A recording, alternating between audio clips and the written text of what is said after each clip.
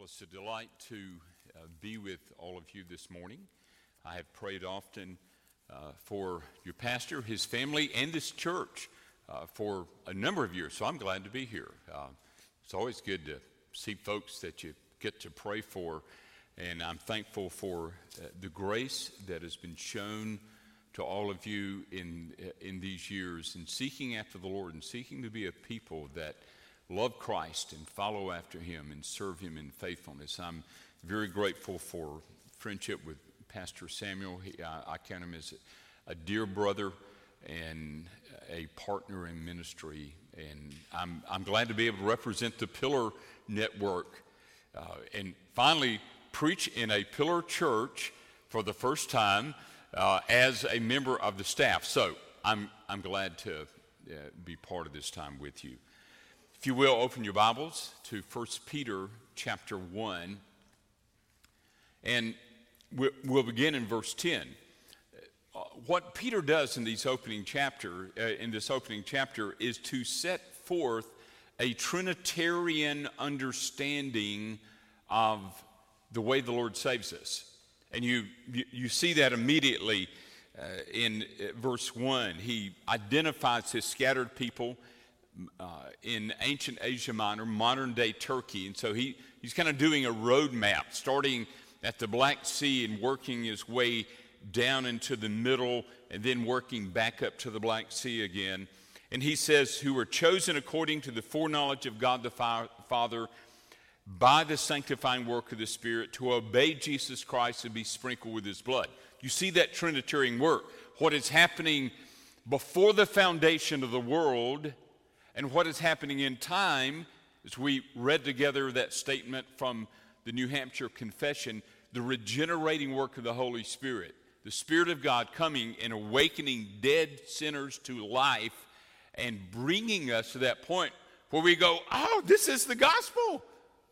And we see and we repent and we believe, and that has been accomplished by the Lord Jesus Christ. And what does the Lord Jesus do?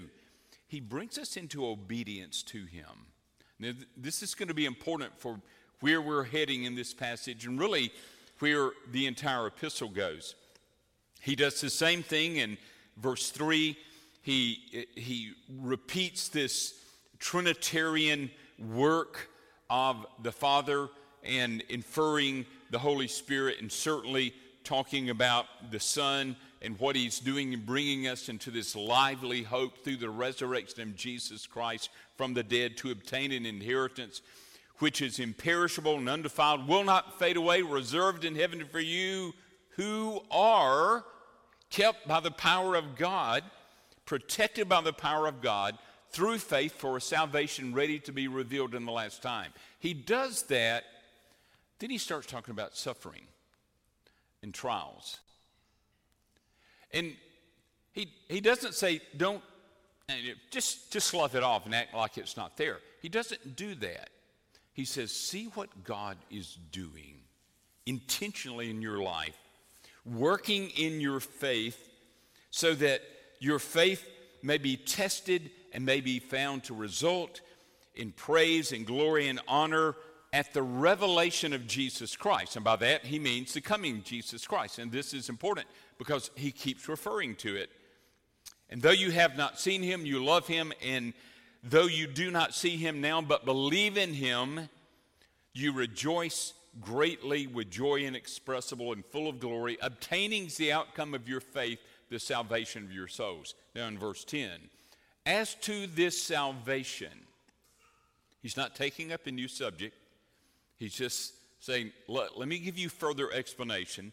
As to this salvation, the prophets who prophesied of the grace that would come to you made careful searches and inquiries, seeking to know what person and time the Spirit of Christ within them was indicating as he predicted the sufferings of Christ and the glories to follow.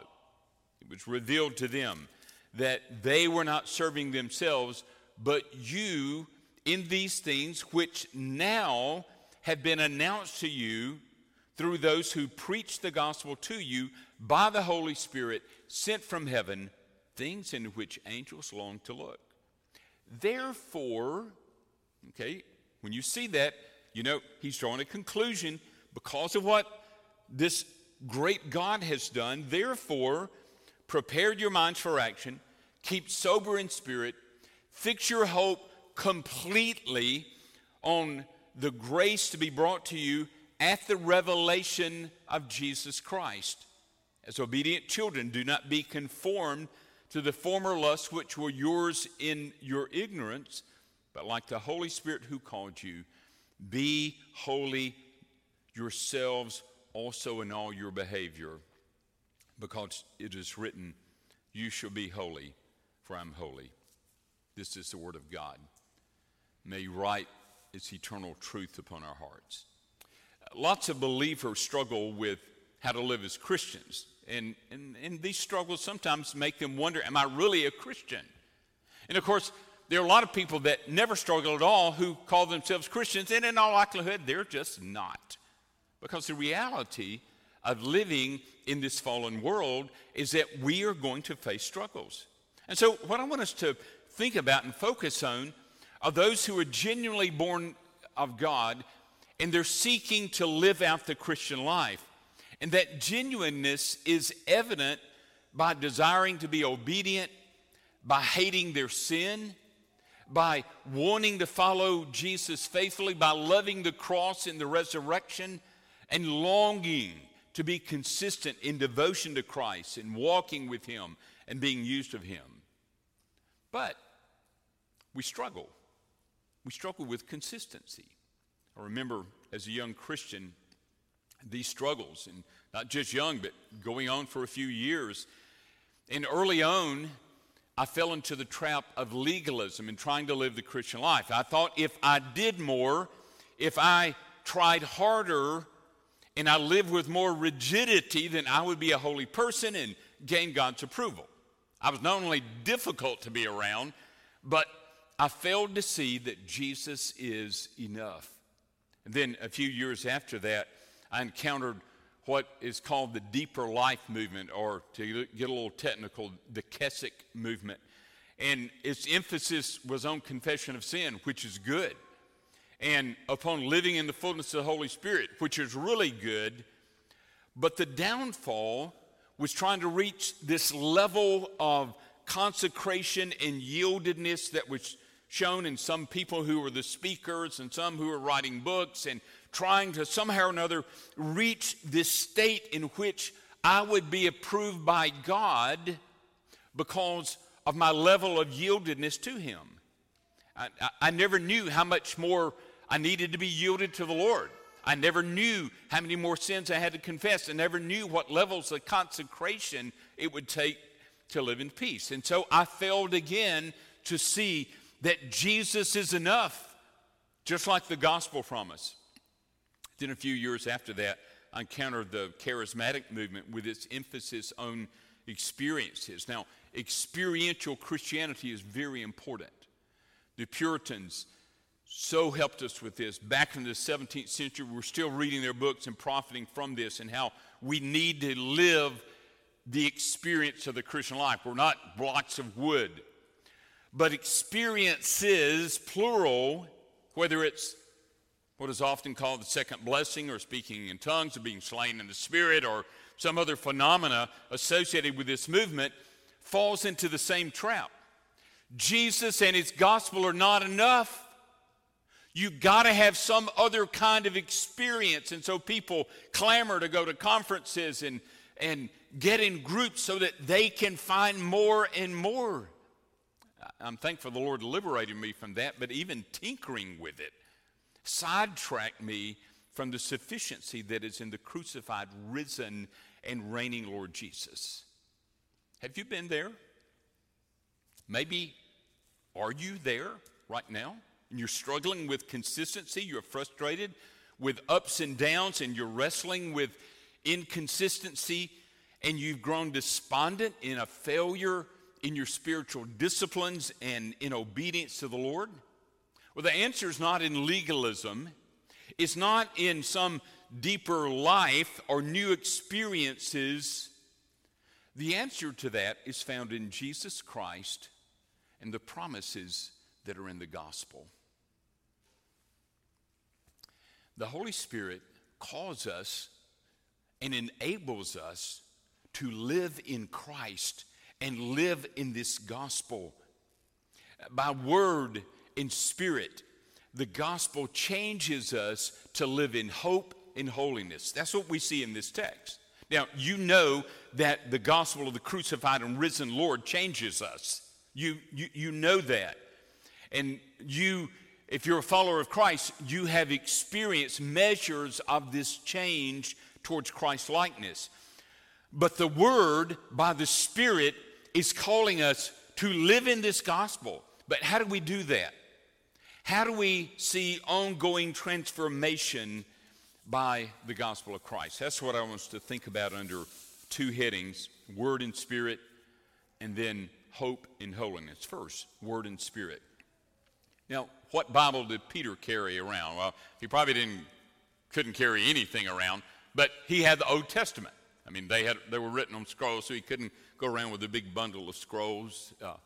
But he had the Old Testament scriptures, and yet in and through these Old Testament scriptures, he saw and understood the gospel of Jesus Christ.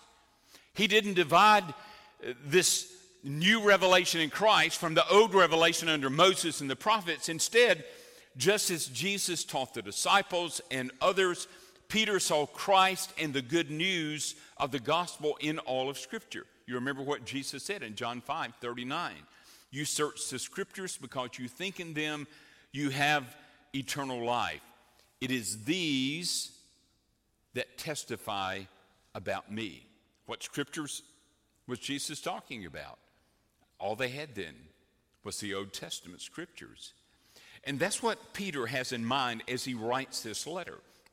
And so this same gospel taught at least in embryo form, pointing, aiming, not in all of its fullness, but preparing this same gospel he refers to in verse 10 as to this salvation.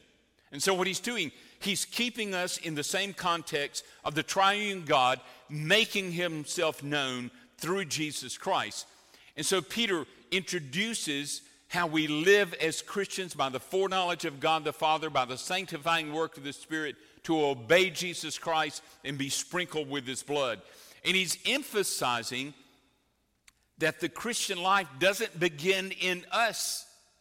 It begins in the gracious work of the Father, who puts his horizon of love and grace around us, and the Holy Spirit regenerating and sanctifying us, and the Lord Jesus bringing us into a life of obedience by his bloody death and resurrection. And so Peter keeps this same kind of pattern throughout this epistle. You know, when the apostles wrote letters, they were giving instructions. Here's some things for you to do. But they didn't begin that way. They always started with, this is what God has done. And because of what God has done, because of the promises that you are now living in, walk in obedience. There's a huge difference in that and seeing a list of rules and regulations and things we're supposed to do and trying our best to do it and getting frustrated. And so what Peter does, he sets forth for us what God promised from the very foundation of the world. And instead of immediately commanding actions, instead, he's steering us to meditate on the grace of God at work in saving and sustaining us and keeping us and bringing us into his presence forever. And out of this, we gladly obey. So how do you live faithfully as Christians? You learn to live in what God has done for you in Christ. And we see this in several ways. First, that the gospel is not new. The gospel has been around. Peter is declaring that, this salvation of your souls that he talks about in verses 3 through 9. I know he picks back up on upon what this salvation means in verse 10. As to this salvation, the prophets who prophesied of the grace that would come to you. Now, the grace that would come to you is a large statement referring to the entire work of salvation, that it's all of grace. All that God does, it's all of grace. Grace means I'm not contributing The Lord God is doing this. I'm on the receiving end. He's the giver of grace.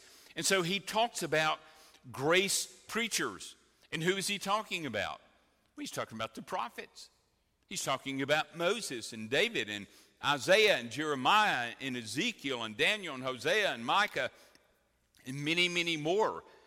And really, throughout the Old Testament, even in the narrative and wisdom portions of the Old Testament, there is this prophetic aim in that they are pointing forward to the fullness that is found in the Lord Jesus Christ. We read the Old Testament. We don't see everything that we see in the New Testament, obviously. But we see the foundation laid, and we see how it is aiming toward him and culminating in him.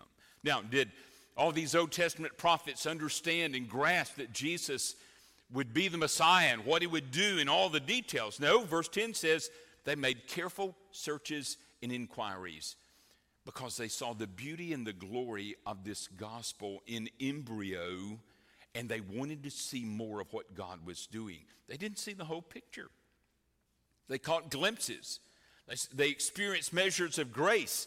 They preached the gospel, which is what Hebrews 4:2 tells us that they were doing. They were preaching the good news, and they realized there was more than the parting of the Red Sea or the land of Israel or the sacrificial system or the temple. They saw there was more, and so they believed in the Lord with that revelation that he gave them. And they prophesied a future grace that blossomed in the covenant, this new covenant that is in Jesus Christ. Jesus told the disciples, Matthew 13, verses 16 and 17, "Blessed are your eyes because they see, and your ears because they hear. For truly I say to you that many prophets and righteous men," think Moses and David and Isaiah and Jeremiah and Micah and Obadiah, many prophets and righteous men desired to see what you see and did not see it, and to hear what you hear and did not hear it. You see what Jesus is doing? He's saying, what they talked about was pointing to me. Now, keep that in mind, because this is laying a foundation for how do we live the Christian life. Second, there's gospel continuity. The gospel is not new, but there's gospel continuity. It was Jesus who is actively working in and through these ancient prophets. We see this in verses 10 and 11, and how these prophets made careful searches and inquiries, seeking to know what person or time the Spirit of Christ within them was indicating as he predicted the sufferings of Christ and the glories to follow.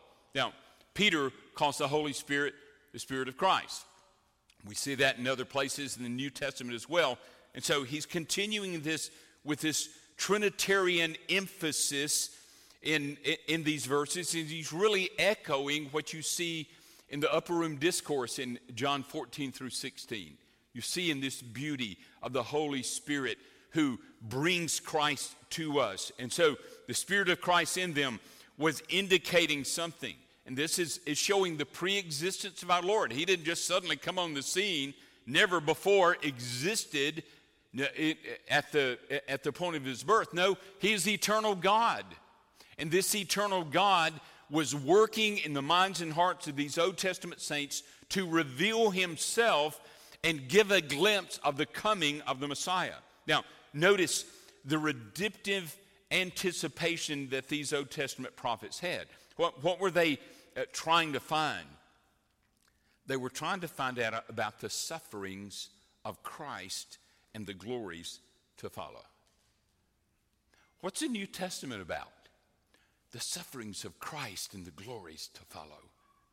The death and resurrection and reign of our Lord Jesus Christ. Now, this gives us such an important point of how we read our Bibles. When you go to the Old Testament, do you read that and go, well, that's the old stuff. I don't really need to pay much attention to it. I need to really get to the good stuff in the New Testament. If we do that, we impoverish our spiritual lives. What this is telling us, we have to read the Old Testament with Christological lens, with gospel thinking lens. We have to read it and see how were these Old Testament writers pointing to the Lord Jesus Christ. How were they revealing him? What were they showing? So we should seek to understand how the Holy Spirit worked in these writers so that they prophesied of the grace that would come. They were preaching the grace of God to latter generations. Now, what does this look like practically? Pastor Samuel, I have a good friend in Chattanooga, Tennessee by the name of David King, who's been pastoring at Concord Baptist Church there for many years. And he did a wonderful book that's entitled, Your Old Testament Sermons Need to Get Saved. I love that title because he's making the point. When we read the Old Testament, we need to be looking and seeing, how is this pointing us to Christ? And Pastor David gives 6 ways, and I'm just going to toss these out, make a brief comment on them. This would do for a long, long study and thinking, but this is something just to help you to consider. First, he talks about prophetic promise. This means there are those points in the Old Testament where there is some particular promise. For instance, in Genesis 3:15, the seed of the woman will crush the serpent's head. Now, was that about snake killing? Or was that about something bigger? That was about Jesus. Or to Abraham in Genesis 12:3, that out of your seed, out of your descendant, the nations will be blessed. Who's he talking about? Was he talking about Levi? Judah? Simeon? No. He's pointing to Jesus. And boy, Paul brings this out so beautifully in Galatians and in Romans. And so these prophetic promises are pointing us to Christ. Second is ethical instruction.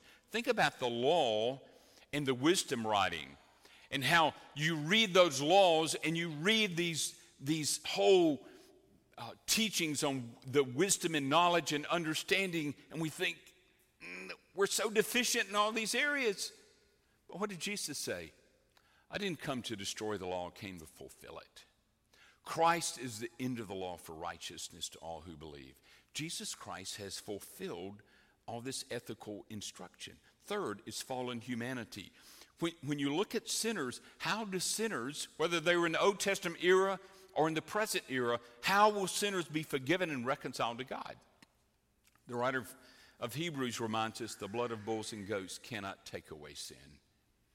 Can't do it. How's it going to happen? It's going to happen through Christ. And so as you read those passages, it's pointing forward. Or typological revelation. Sometimes there are shadows and patterns. You've got Adam, the first Adam, and Paul talks about Jesus in Romans 5 being the second Adam. You've got the temple, and then you have Jesus who came, and John 1 says that he tabernacled among us. He became the very dwelling of God, revealing God. And then fifth, you've got narrative progression, this storyline of redemption. So you read about the Day of Atonement and the high priest going in and sprinkling blood upon the mercy seat. Then he has to do it again the next year and the next and the next. Why? Because it was just pointing. So that when you read those passages, you need to stop and go, glory! Look what Christ has done. Those priests, year after year after year, century after century, all that they did couldn't take away sin. But they were just pointing, just priming things, getting ready for that day when Christ would come. And then six, there are those theological themes. So you read in the Old Testament about atonement and righteousness and judgment and forgiveness. How's all that going to happen? It's pointing to Jesus Christ. Now that's too quick, too thumbnail, but as you read through the scripture, you see these Old Testament writers were setting forth these truths. Did they understand all of it? I mean, did Abraham and Moses fully grasp the massive work that Jesus would take on himself in his death and resurrection? I don't think so, but they sure wanted to know more. They knew it was bigger than they were, and so they wrote more than they understood. And yet in that, they relied upon the gospel promises that God gave them. And the same could be said for David and Isaiah writing of the suffering servant, and Jeremiah and Ezekiel writing of the new covenant, and Micah writing of the birth of the Lord Jesus, of the Christ in Bethlehem, or Zechariah writing of him being the branch that had been cut off and now sprang forth there. So these Old Testament writers were pointing forward to the coming of the Son of God. Think about how Isaiah 7 prophesied that the virgin would conceive and bear a son whose name would be called Emmanuel, or Isaiah 53 that that Jesus would take our suffering on himself on the cross. He would be our substitute. The Lord laid on him the iniquities of us all. Or Psalm 16, that you will not allow your Holy One to undergo decay. He would be raised from the dead, and he would be exalted as Lord. You are my son. Today I have begotten you. Ask of me, and I will surely give the nations as your inheritance, and the ends of the earth as your possession. In Psalm 2. You see, Jesus made himself known to and through these Old Testament writers. And while these prophets did their work faithfully, verse 12, Peter tells us it was revealed to them that they were not serving themselves. Who were they serving? You. They were not serving themselves, but you in these things which have now been given and written for us, these things into which that have come to us by the Holy Spirit, things into which the angels long to look. Now, notice that this idea of being revealed means the Lord revealed to them, and he said to them, not now. But Lord, we want to know more. No, not now. It is for you to set this forth for another people. One day you'll see it all. But they believed what they saw, and they trusted the Lord as their righteousness. Now, God changes us through this gospel proclaimed in embryonic fashion in the Old Testament scriptures, and now revealed in its fullness in the New Testament in the gospel of our Lord Jesus Christ. And so, do you read the Old Testament scriptures with a view to seeing how they set the stage for the coming of Jesus and his redemptive work? Do you see the sacrificial system and the tabernacle and the temple and the high priest and the prophets and the kings? They were just shadows. Jesus is the substance. It's one of the great themes in the book of Hebrews, where that writer talks about all these shadowy things, and their fullness is in the Lord Jesus. Now, if the Lord would take such care of details like that centuries ago, so that you and I would have the revelation of his word declaring the certainty of the sufficiency of the grace of God in Christ, would he provide any less for you in your day-to-day challenges to walk with Christ? I mean, would he instruct Moses and David and Isaiah and Jeremiah to write about the grace of God if grace was not adequate for you to live in Jesus right now? The gospel encompasses the Old Testament scriptures so that we might build our lives on the good news of Jesus from Genesis to Revelation. The third thing we see in this word and spirit is gospel proclamation. So Peter moves from the written word to the proclaimed word. We see this in verse 12.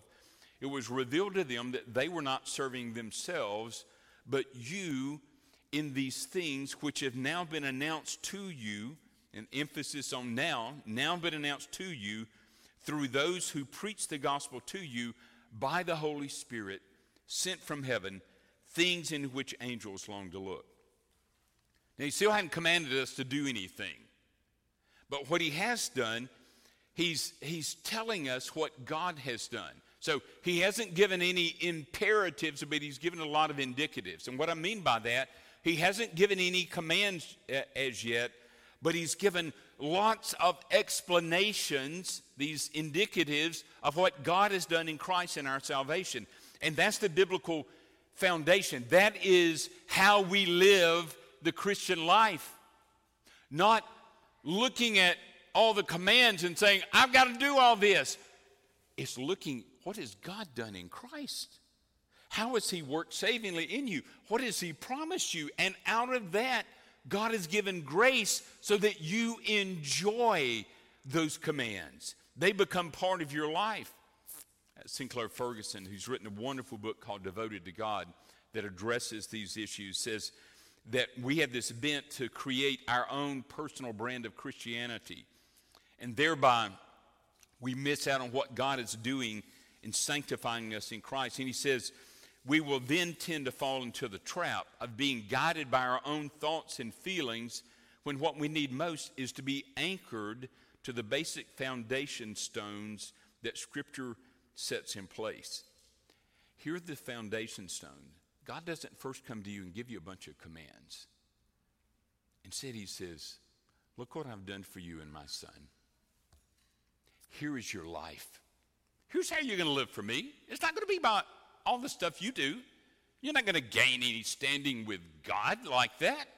But instead, hear the Word of God. Read the Word of God. Value the Word of God. Be grateful for those that God has raised up to proclaim the gospel to you and receive that Word. Notice a couple of things in this regard. For preaching to be biblical, it must be gospel preaching. For preaching to be biblical, it must be gospel preaching. There's this tight connection that is being made in verses 10 through 12, where he talks about these things, seeking to know what person or time the Spirit of Christ within them was predicting the sufferings of Christ and the glories to follow. It was revealed to them that they were not serving themselves, but you in these things, the suffering and glories to follow of the Christ, which now have been proclaimed to you. So what he's doing, he's looking back at the Old Testament revelation, and now he's thinking about the proclamation of the gospel. He says, these things that have been announced to you are about Christ. These things, he's using Christological language. He's helping us to think these things, this gospel-centered Old Testament is now being proclaimed in the preaching of the gospel by the Holy Spirit sent from heaven. So the content of gospel preaching at that point came from the Old Testament scriptures. They didn't have the New Testament yet. But that didn't stop those early preachers from preaching the gospel from the Old Testament. All you got to do is read the book of Acts and see that. Or read the epistles and see that. Or read the four gospels and see that over and over and over. We see these Old Testament scriptures referred to. Their biblical preaching was gospel preaching, for they saw the Jesus-centeredness of the Old Testament, and they refused to look at the Old Testament as merely history lessons or moral admonitions. They preached Jesus from the law, the narratives, the wisdom writings, and the prophets. As David King says, if a preacher fails to interpret and apply the Old Testament in light of Christ, his Old Testament preaching will inevitably be sub-Christian. And if that's true of the Old Testament, it's even more true of the New Testament. If we fail to preach Christ, if we fail to see Christ as central to the whole of Scripture, then our preaching and our understanding fails to be Christian. And that kind of failure leads us to therapeutic moralism and legalistic methods to try to somehow or another live for God. And it doesn't happen like that if we will be transformed by the Lord. A second thing, gospel preaching must be empowered by the Holy Spirit. There's an emphasis on word and spirit. Notice that he says in verse 12, who preach the gospel to you by the Holy Spirit sent from heaven. I certainly believe in studying and being educated and working hard. That's part of the responsibility for those who are teaching the word. But more important than anything is the power and work of the Holy Spirit. And that's what Peter is affirming for us. The Holy Spirit is pleased to grant power when the gospel is proclaimed. If the gospel is not rooted in what is being taught, the Holy Spirit is not interested in that. And one can craft a very fine lesson, a very fine sermon, but if it's not gospel in its foundation, dependency, and aim, the Spirit has nothing to do with that. Now, some may think, well, then preaching will all be the same. We'll just talk about getting saved. It's going to neglect other passages. Peter would disagree, and I hope you disagree, because the gospel, what Jesus has done, is far deeper and stretches far wider and goes far longer than we can fathom. So before he ever gives the first imperative, what you need to be doing, he says, I want you to see what God has done. Then in verse 13, he gives that therefore.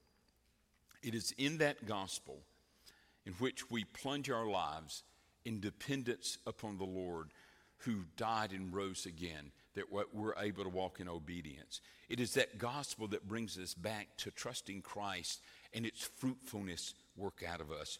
For this reason, treasure and pray for and attentively listen to gospel-centered proclamation of the word. It is essential for your spiritual walk. It feeds your souls upon Christ if we would live in hope and holiness. And that brings us to the second part of this text, hope and holiness. We go through this journey of the sufficiency of Scripture and preaching of the gospel and the power of the Holy Spirit to see how critical it is that our behavior is rooted in what we believe about the gospel. Otherwise, we tend to rely upon ourselves to try to achieve some kind of level of performance in the Christian life, rather than the Christian life being an overflow of the work of Christ and people filled with gratitude and depending upon him. And so what we're doing, we're emphasizing in this text that while, yes, we want to follow those imperatives, those commands in living the Christian life, we do that by living in the indicatives or the explanations of what God has done in Christ. Indicatives precede imperatives. If you reverse it, you fall into legalism and pseudo-spirituality and spiritual bondage. But learn to live in what Christ has done, and you know the freedom of life in Christ. And that affects the way we think and the way we live. Notice first about the way we think. He talks about hope in verse 12. Hope is living in future grace if we would be spiritually minded. Verse 12 has the therefore. Therefore. So he's calling attention to what he's already talked about. Therefore, prepare your minds for action. Now, if you look at this, and it sounds like a command, and the way the translations go, it often appears that way. And there's some imperative command type of tone in it, but this is really a participle that is connected to the command in this text, which is fix your hope completely on the grace to be brought to you at the revelation of Jesus Christ. So he's basically saying, let me give you a couple of warm-ups. First, prepare your mind for action. It's a metaphor that literally means to gird up your hips, to gird up your loins. And those fellows in the first century would have worn these long linen or wool shirts. It wasn't very good for working or running, so they would pull them up and they would tuck them into their belt. He says, you need to do that mentally. You need to do that spiritually. You need to sharpen your minds. Be spiritually alert. Don't be bogged down by spiritual neglect. Prepare for spiritual battles. Apply the gospel in your life. Be conscious of thoughtfully meditating upon the promises of God in the gospel. And then he talks about how this gospel hope develops by being sober in spirit. Again, he uses another metaphor. Keep sober in spirit. We could say, does that mean don't get drunk? Well, certainly that's implied in that, but there's more implied, because it means don't be dulled or intoxicated by the world around you. We've got all kinds of distractions, whether it's social media or entertainment or 1,000 other things that could distract us. We have all kinds of sinful things alluring us, but it's not just sinful things that can dull us. Sometimes it's good things, wonderful gifts of God. It could be pastoring a church. There's a lot of pastors that get dull in the middle of doing the most wonderful thing in the world because they set their affections upon pastoring instead of upon Christ. It might be going on a vacation. What a gift from the Lord to be able to do that.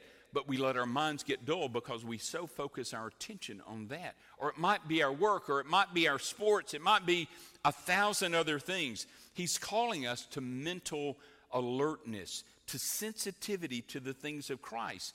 Enjoy that vacation. Enjoy pastoring that church. Enjoy going on that trip. Enjoy eating that meal, whatever it is. Do all that with gratitude to the Lord.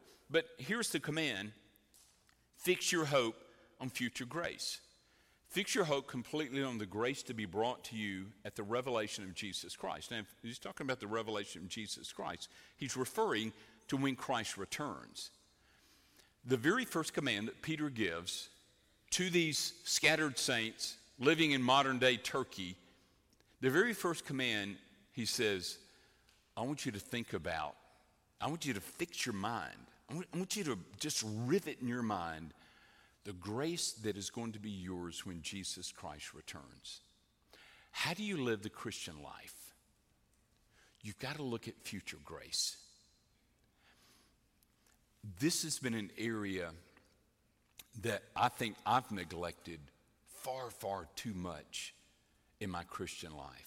I like present grace, and there's plenty of that. But here he's saying, fix your minds on this future grace.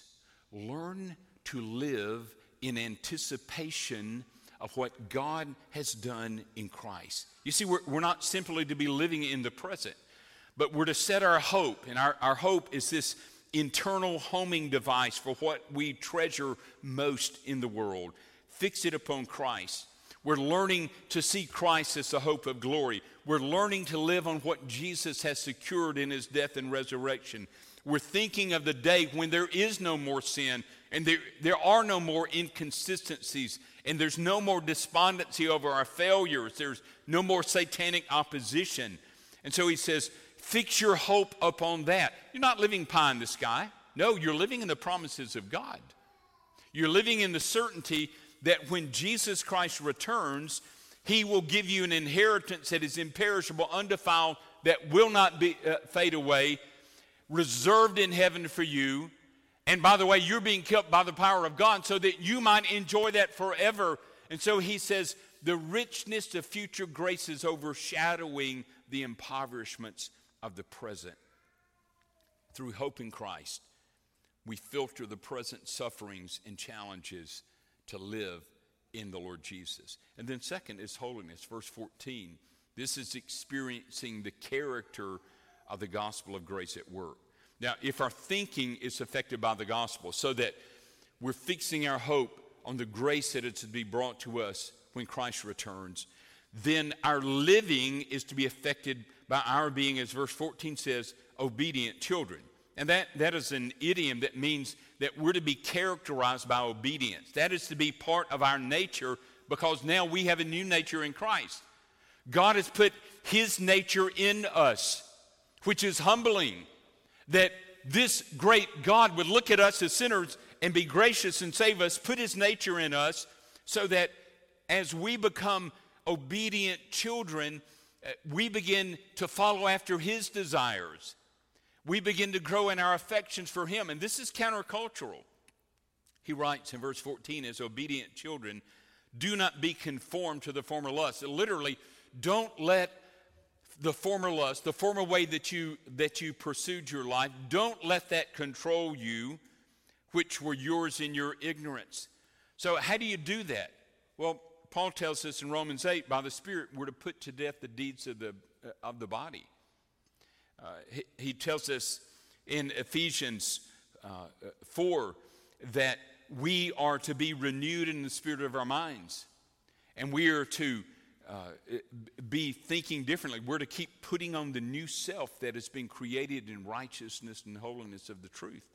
In Romans 12, he tells us, present your bodies a living sacrifice. That in itself is even an act of worship. In Romans 13, he says, put on the Lord Jesus and make no provision for the flesh. In other words, we're giving attention to our spiritual life. We're thinking, I want to be more like Christ. I want Christ formed in me. I want my life and the way I am at home, the way I'm at work, at school, in my recreation, wherever I am, I want my life to reflect Christ.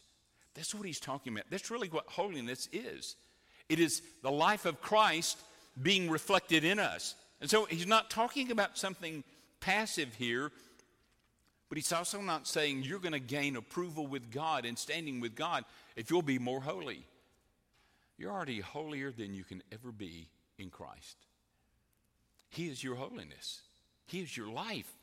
And so it is the gospel is declaring that you are secure in Christ, but now the overflow of that life, as verse 15 says, like the Holy One who called you, be holy yourselves also in all your behavior, because it is written, you are to be holy, for I am holy. So as a holy person, you're separated unto the Lord. You belong to him. You turn from feeding your mind and and giving your life to evil. You consciously seek to live as one who belongs to the Lord. And you live a life other than the life you lived before you knew the Lord. Because that's really what holiness is. It's otherness. And that otherness is life in another. It is in the Lord himself. You can't manufacture that. Instead, we are holy people because he is holy. And now he's saying, let that holiness live out. Let that life of Christ live out. Let that purity and that beauty of the life of Christ be evident in you. And so he commands the way we think. Fix your hope and the grace to be brought to you at the revelation of Christ. He commands the way we live. Be holy like the one who called you is holy. He said that's what it means to be a Christian, to live like a Christian. But how does it start? Not in what you do. It starts in the grace of God working in you, bringing you to Christ, and you by faith are repenting and believing in him, and he comes to invade your life, and he comes to take over and to rule and reign so that your life might evidence his life. God has given us enough in Jesus Christ to live as Christians. You don't have to go working something up.